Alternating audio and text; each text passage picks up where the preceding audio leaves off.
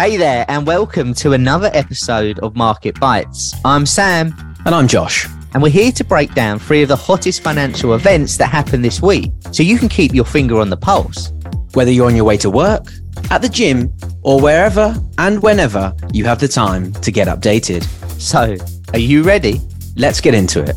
This podcast is for information and education purposes only and should not be taken as investment advice, a personal recommendation, or an offer of or solicitation to buy or sell any financial instruments. This material has been prepared without taking into account any particular investment objectives or financial situation and has not been prepared in accordance with the legal and regulatory requirements to promote independent research. Past performance is not an indication of future results.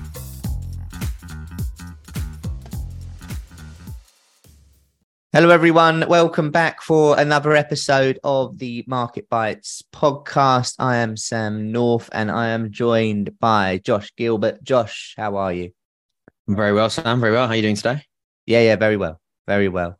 Quick one for our listeners and watchers. Please do remember to like, share, subscribe, give us a rating as well. It all helps with the algorithm. It all helps with guests that we can get on, that kind of thing. And it keeps our bosses happy. So please do that. Another thing to mention, Josh, before we get into the podcast today, is we've got a fantasy football league, haven't we? For the upcoming Premier League, which starts on Friday. I'm sure many of our listeners already have a team. So we're going to create a league. The link will be in the bio or the comments, whatever you want to click on, and there will be prizes throughout the season. So please do make sure everyone joins that, and we'll do regular updates. Is your team ready, or have you got a few more changes to do? No, I've put it in, but it is that sort of little bit of a change in between the season. You doubt yourself, you doubt your picks, you start looking at the fixtures ahead. I've changed it a few times. I think, I'm just looking now, I've picked up an injury, so I do need a change. A little yellow warning, 75% chance of playing. So, yeah, get in there. Even if you haven't got a team yet, you're thinking, I don't want to do it again. Come on, come and join the Digest and Invest League. There will be prizes, and they will be good prizes. We're not giving them away yet, but if you don't join, you will regret not joining. Yeah, so and let's say you've got to the end of August to join. So if you listen to this at a later date other than Friday, you can still join. One thing that I would mention, and I did a webinar podcast with Dan Ariely, and he said something about a portfolio, and I'm going to use this advice for people with their fantasy football teams. All right. Now, if I was to go into your fantasy football team right now and remove everyone and put it into cash, which is the 100 million, would you then go and make exactly the same team? If the answer is no, you've got to make those changes ahead of the Friday deadline. But look, let's get into it today. What we're really here for, we got three stocks, again, just like last week, that we're going to go through. Some that have done very well, some not so well. We've got Palantir, Disney and Alibaba, Josh. Yeah, absolutely. Yeah, as you say, all those sort of three names there, really, not absolute well beaters. They haven't been on top of the world the whole time. But we've got one that's done very well this year and the other two borderline. So yeah, I think a good mix here today. Well, let's start with the better one. First up is Palantir, who have already reported their results this week. So actually, maybe not better. We'll find out.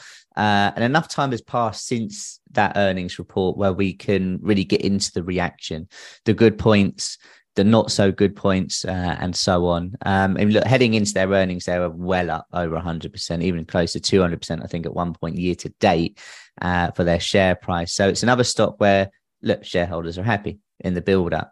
But as we always say, earnings can change that. They can change one's happiness. So, Josh, what did you make of it all? Yeah, it was a bit of a mixed reaction from the market. Watched it after the results sort of came through. It initially liked the results, but it sold off yesterday, which was a Tuesday night session. Maybe a slightly heightened sell-off due to that sort of broader NASDAQ sell-off that we've sort of had, given that we're seeing a bit of a breather from markets. But overall, I don't think investors, that own this stock will be too disappointed. I'm not sure there's, a huge amount in there which is going to make investors, rush out and buy it if you didn't already own it. I don't think it was groundbreaking news. but I think it was a relatively decent performance. So, full year guidance was raised on revenue and operating income. I think the street expected a little bit more than that, which is sort of why we've seen, that I think it was a 5-6% sell off, but it was as much as 8 or 9% earlier in the session. Customer base grew by 38% year over year. That was driven by increased adoption across its sort of product suite. And the good point that Palantir have is they've got government and commercial level contracts, which is why a lot of people sort of really like the business. But the big news that was a stock buyback, $1 billion. And I think that reflects the company's conviction on where the business is sort of heading, especially for a business of this size and this in this phase of its growth, particularly given that it's only had 3 consecutive quarters of profitability.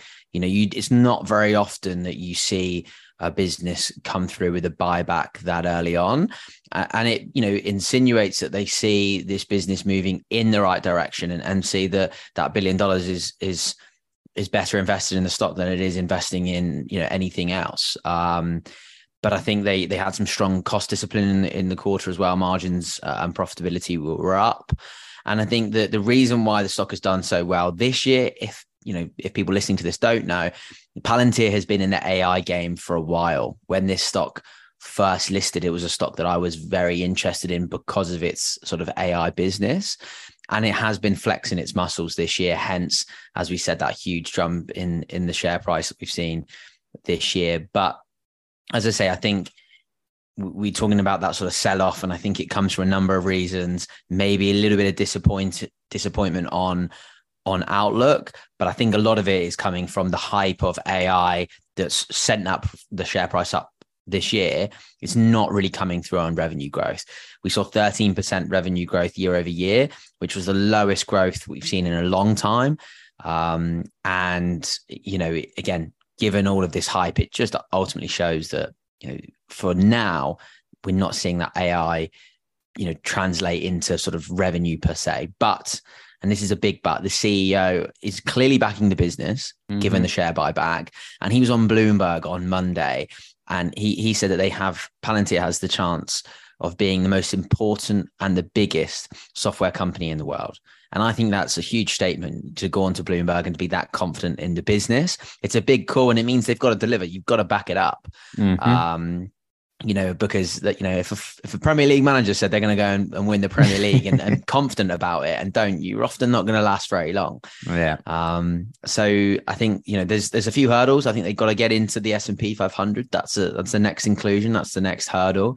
They've got to be profitable for a year. It's done 3 consecutive quarters, so it's on the way. But again, it's clearly a name that investors are going to watch in this AI race and should watch in this AI race. And the rollout of its AI platform has seen unprecedented demand, in their own words. But again, that at some point needs to translate into cold, hard numbers. And we just aren't seeing it from these companies yet. So AI is bidding up these share prices, but it isn't quite having the effect that I think investors were hoping for. Maybe Nvidia can change that around, but for now, it is still a lot of hype. Yeah, I can see that. Listen, from where we closed last night, so Tuesday's market close, where if we were to go and make a new all-time high for Palantir, it'd be 164% return. That high from November 2021. That's a long, long way away. In terms of where we're trading right now, there's a couple of interesting support levels where I think if people do believe in this stock, they would like the idea that it can come to there to be a base to then push on, and 1450, not a bad level, which was some of the highs that we saw at the very beginning of 2022. We had a little bit of support once we broke through that this year, and failing that around 1031 is quite a good level. Yes, both of those would mean we have to sell off a little bit more to get there, but I think that might act as a bit of more of a value area for investors. You mentioned earlier as well, the Nasdaq is sort of coming under a little bit of pressure in certainly last week, and it's finding a little bit of support now on that really key level, 15,250. The S&P very similar. So as a bit of a line in the sand, bit of a guide for, you know, the remainder of August. We know September seasonality is not great. You probably want to see 15,250 remain as support for NASDAQ and not act as resistance. So keep an eye on that one for the shorter, medium and longer term traders. Look, next up for us is Walt Disney. For those who have looked at the chart recently, we'll just see how low historically it is. I mean, the only positive is where we're trading now. We've also had a bit of a bounce from historically. We're trading sort of around $88. We were there December last year where we had a bounce up to 120. Before that, we were there the pandemic, so March 2020, and we went all the way up to 201.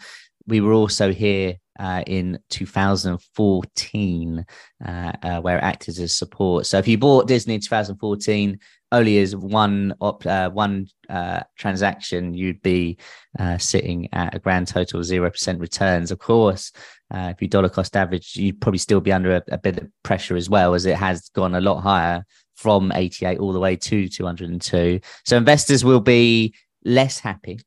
But look, we've got the earnings coming out. And if we're going to push on from here, earnings offer that possibility. That is the reason why we go higher. I'm tempted to say it can't get much worse. But we've seen over the last couple of years that if you do miss your earnings, it can get worse. I mean, Snapchat for one, I think that had a period of super growth over the years and then missed earnings like 2-3 times and it was down 20, 30, 40%. So it didn't go too well. Every time it reports earnings, it does that. Yeah. So I wonder if there's any value investors out there that are interested. Might be an interesting level also for technical traders. But Josh, heading into the earnings report, then let's get into it. What are we looking for? Yeah, look, top level views out, Sam. I think you've got to agree with everything you said there. And especially in terms of if we just think about it from a business perspective, I just can't see this business going anywhere and not thriving for sort of generations to come. Parks, films, entertainment, streaming. Again, you know, we had those struggles with Netflix earlier on, couple of, 18 months ago. Subscriber numbers were getting smashed pretty hard. People were writing it off. It's dead. It's never coming back. Now the business is thriving again, revenue growth, looking to the sort of the future. So I think, we're always going to have this type of, it's a cyclical business in the sense that, there is going to be ups, there is going to be downs, but I think long term, there is going to be, a lot of positivity for this business, but it is struggling. The business is sort of struggling, and I think they've got to get out of this rut. We've discussed on the podcast before about CEO Bob Iger, who sort of came back from a hiatus. He's back at the helm, and I think that can bring some positivity to investors because I think he is someone who can make the business more efficient and lead them back onto the path of success. And I think the efficiency element is going to be a focal point for earnings. We've seen that for a lot of companies, it's been the focal point. Meta, Amazon's efficiency really paid off. Operating income more than doubled in the quarter, and also are they executing on that? When Bob Iger came back in, he mentioned a lot of cost cutting. I think they're selling off various parts of the business, diluting some of their assets. And I think they, that's absolutely fine. They can do that with areas they don't feel that maybe have the same growth potential as something like Disney Plus. And I guess that is where, we're going to see a lot of the sort of growth and the potential in the future. And it comes through that streaming business. And I think we've got to see that route to profitability for that business because the market expects it to be profitable next year. And if that changes, the street is going to be thoroughly disappointed in my view, because Disney Plus has been promised as well.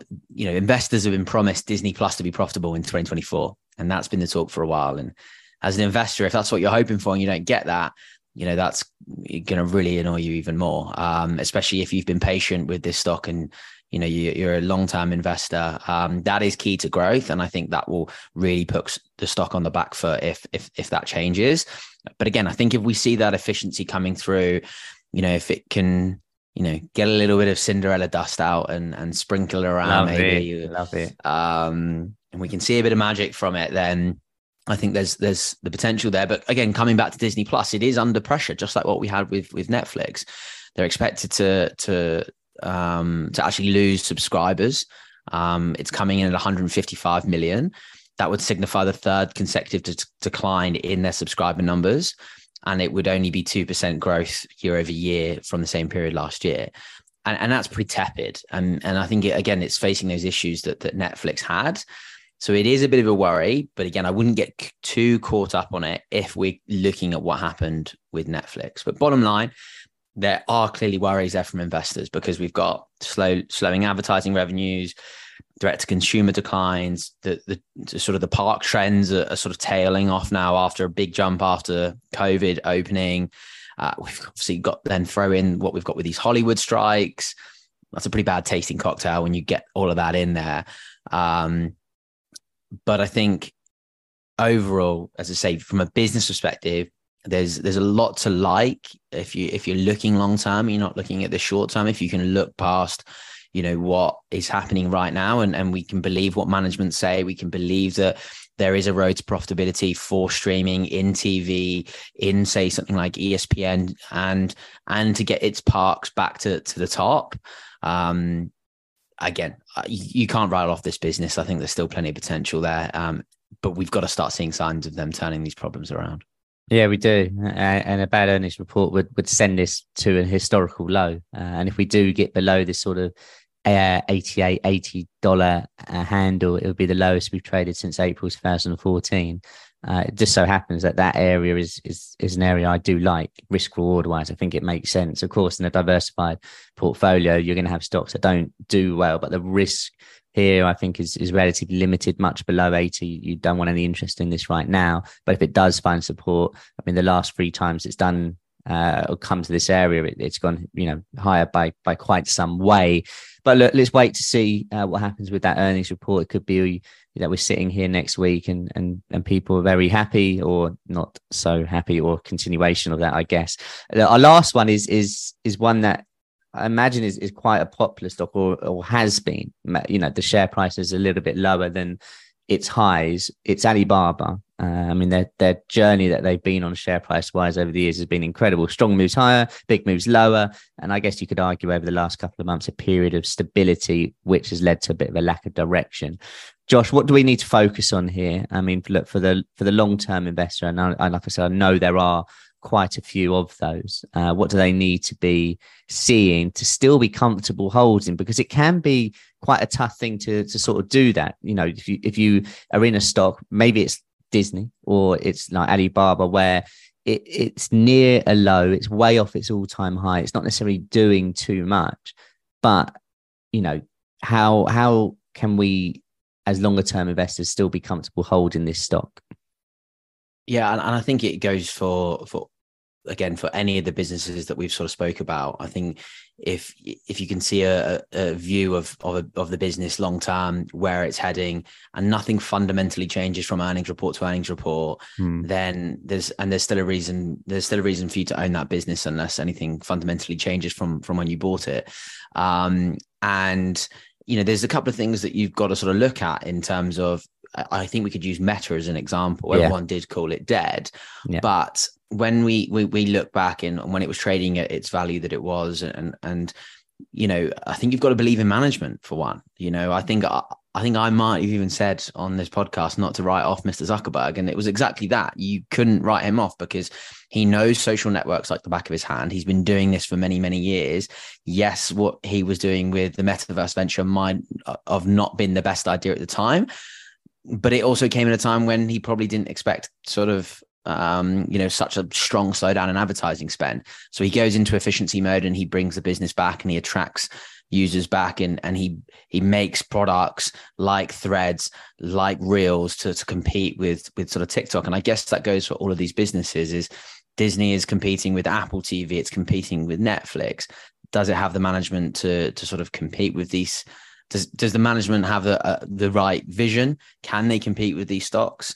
Is profitability and earnings still on the rise? Are margins moving in the right direction? It's all sort of really important to consider. And then I guess Alibaba, it's a bit of a different take at the moment because, well, first things first, China's economy slipped into deflation territory today. So that's not a great start for any business in an economy that has to deal with that. And I think, that's going to obviously sort of blur the outlook, I think, straight away. I think the only silver lining to an economy falling into deflation is that it should probably prompt China's policymakers to act and hand down stimulus measures, which I think, if that is the case, I think should be pretty good news for a lot of those sort of Chinese related stocks. So there's some positivity there, I think, with that. But at the start of the year with Alibaba, we had that initial spike when obviously China was out of sort of COVID zero, but it's been in a bit of a steep decline ever since, and it's only just marginally up for the year. It's picked up a little bit from those recent lows, with China saying they would sort of stop cracking down on these sort of internet companies.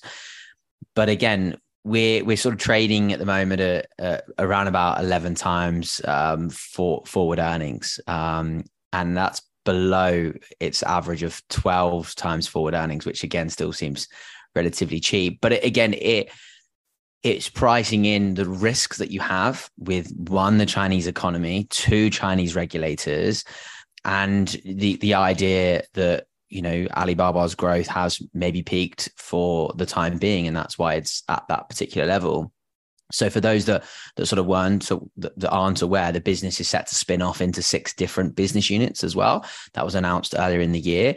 The idea is to sort of unlock value from all of these businesses and ultimately at some point list them on various exchanges. And this is obviously an opportunity, I think, but it's also going to be a challenge. You're spinning off obviously a range of different businesses that cover retail, cloud computing, logistical services, e-commerce.